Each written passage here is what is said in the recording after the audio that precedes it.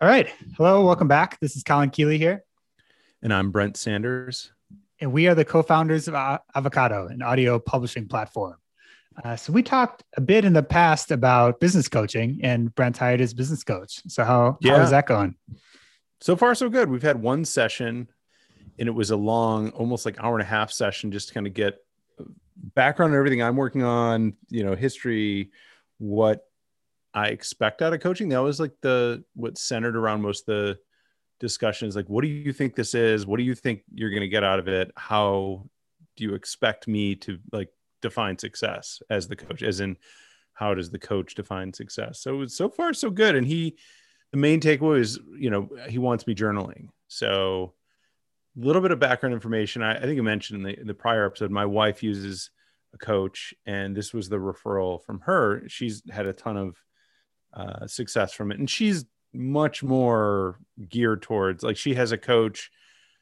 She has multiple coaches, right? She's very, very keyed into people kind of helping her push forward. And I was much more hesitant. I'm like, I don't know that I need one. As we talked about in the prior episode, there's this sort of idea that you either got it or you don't, which kind of makes sense. But I realized, at this stage of my career, the long and the short of it is like I've had a career in one particular place, and I'm trying in the last year and in the future, and this next year, really trying to make a major shift. And I think now is a very particularly good time for me to get a coach, just so I have another set of eyes, and very similar to a therapist, like pay someone to kind of listen to you and walk through your thinking and make sure you're on the right track. Because to me, this is like the year where I'm tapping on my savings. I'm tapping on all the resources that I've sort of built up to make a major change. So I'm not trading my time for money.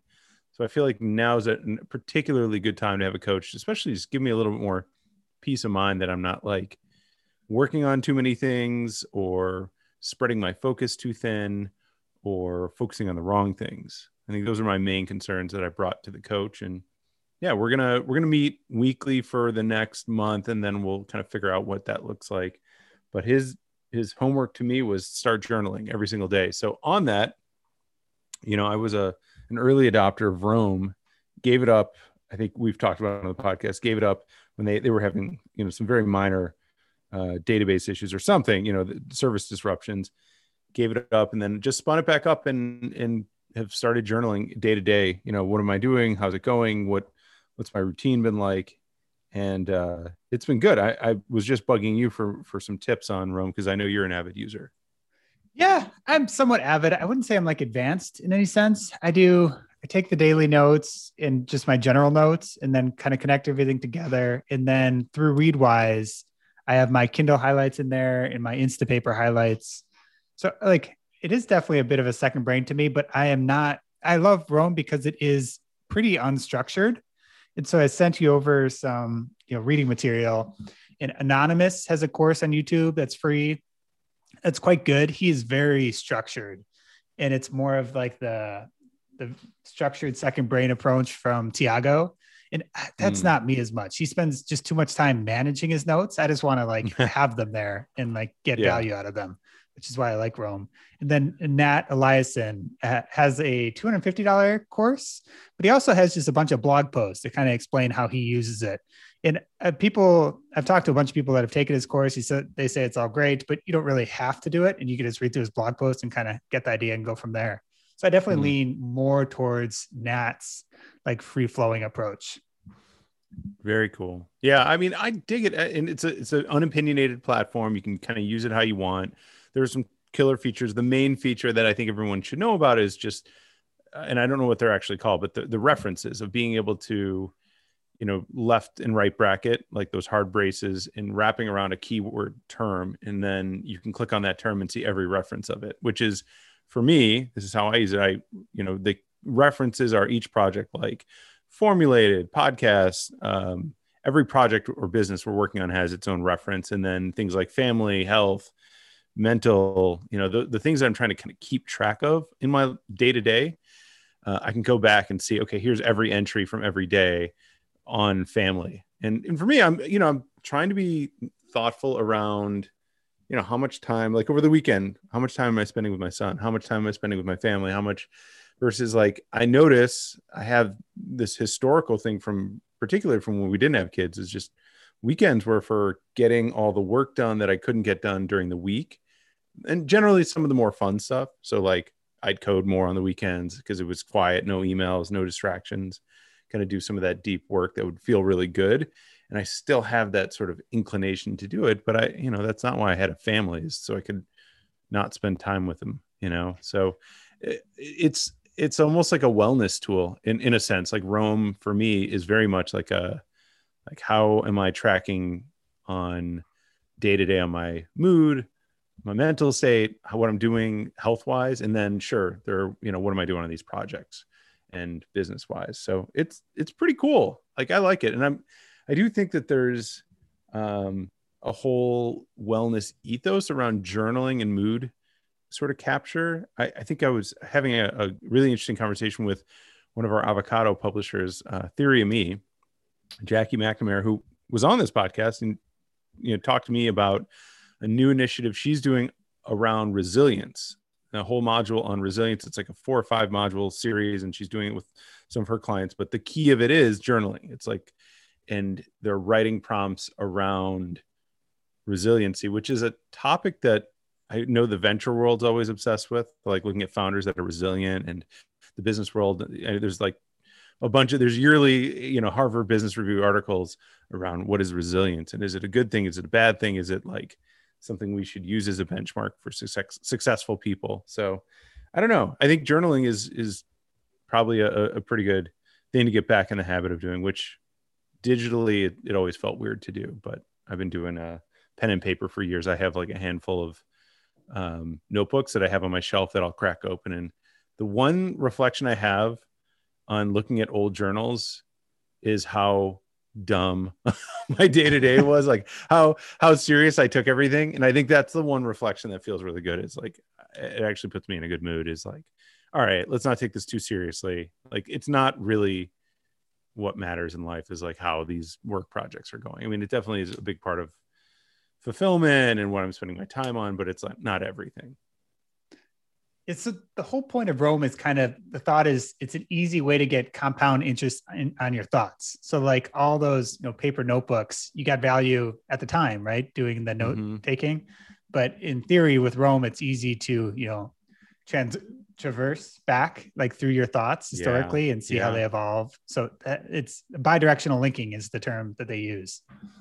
I don't know. Like I'm starting to see it, I guess, but in theory, it like grows and grows the more you use it. I started using Roam when we started Avocado. And it's funny, if I go back to my early sort of references of Avocado, there's actually some really good information there. And so it looks like I'm just looking back. Yeah. My first couple entries, it looks like more so, around April 12th. That's like of 2020. First entries, April. So I started using it then, I believe. And then you can see as you go through, you kind of, I tailed off and kind of stopped, and now I'm picking up again. But it's nice. I mean, I can go back and I'm still talking about and referencing the same thing. So there is a cohesive sort of map from the thought to thought. And so, as I go back to the Avocado web app, I can see, April 11th, I was concerned about making the audio player an auth, and then the more modern stuff is like, what are our customers saying, and what are we, more so the product questions, which is, it's fun to see. I mean, it's like, I think it is great. It's like going back and looking at a yearbook of your thoughts. Mm-hmm. Well, cool. You want to jump into this micro P deal we're working on?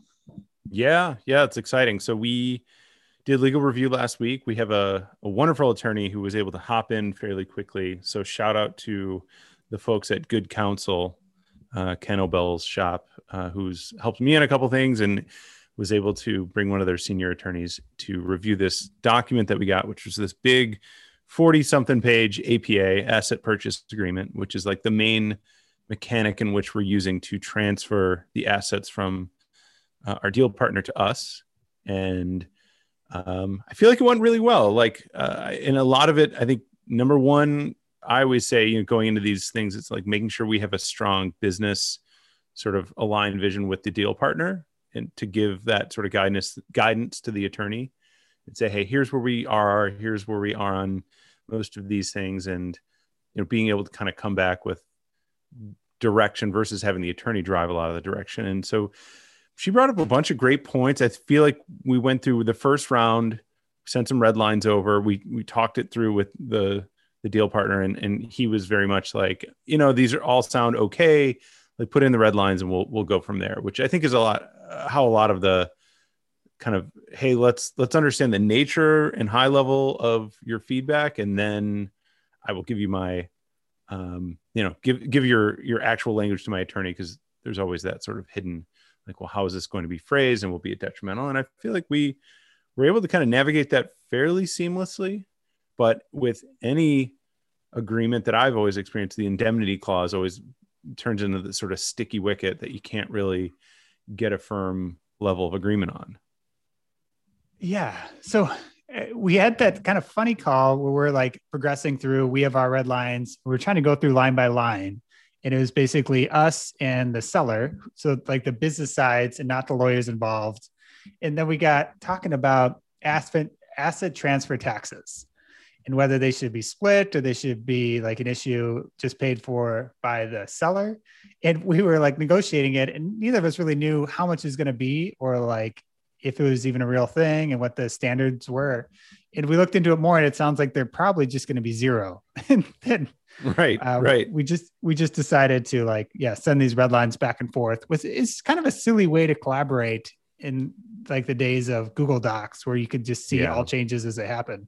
But we've been sending these emails back and forth. And, the way this started was I justified a price. I sent over a price in like basic terms, and the offer was accepted. And so we've kind of been progressing through. And my thinking generally with this is like, my price, your terms, or your price, my terms. Like, you can make any price work with the right terms.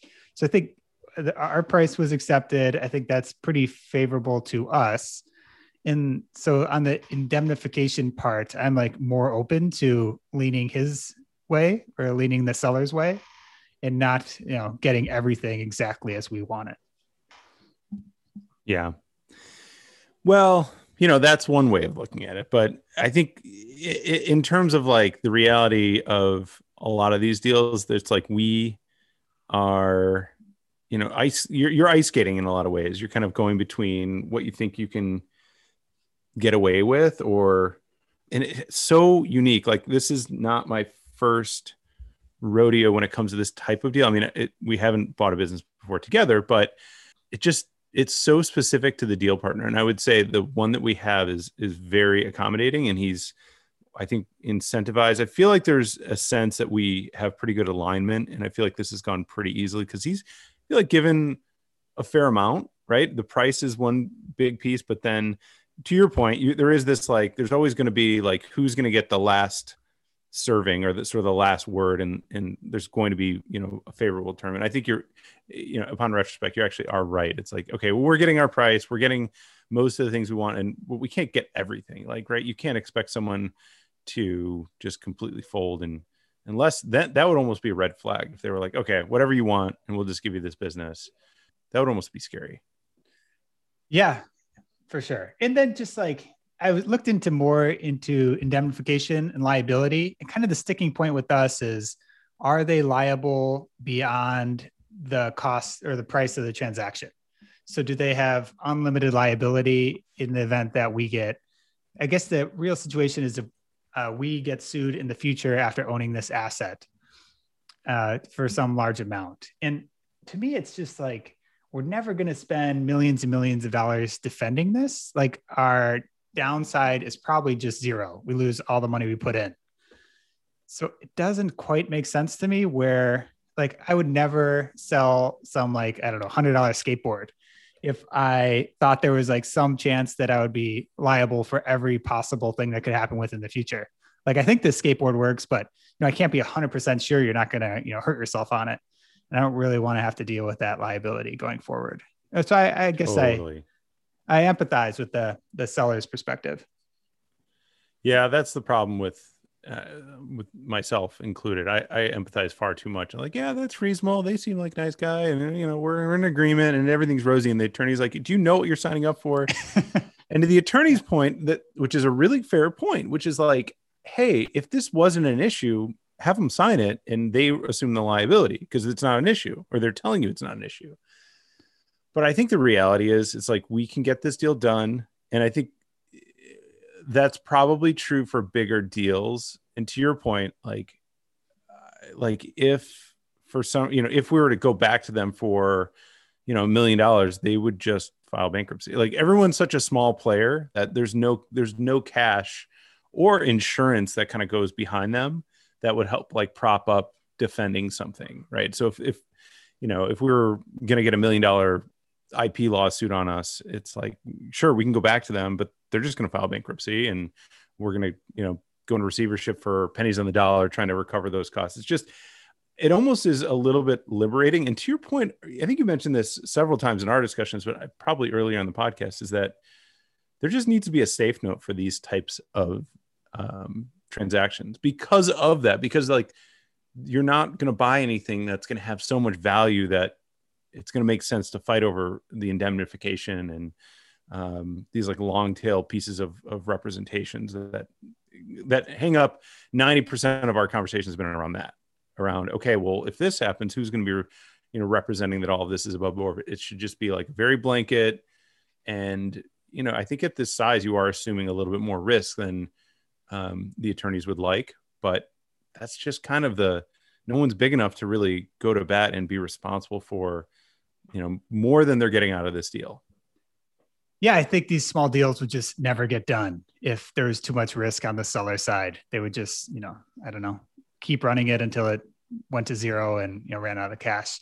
I looked into this more. So larger M&A transactions have actually been moving away from these liability caps and towards the buyer pays for some kind of insurance, basically insuring against any previous issues.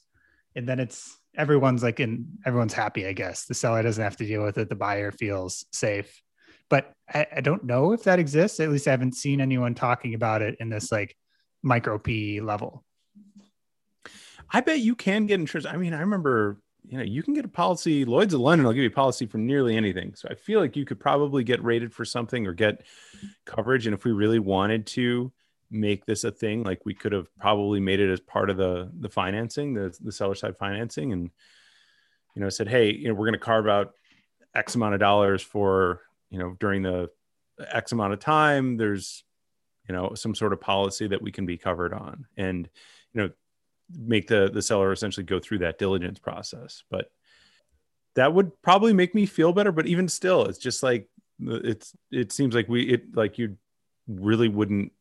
The odds of that happening are so small, but I guess it's a possibility, and that's why the attorneys keep bringing it up.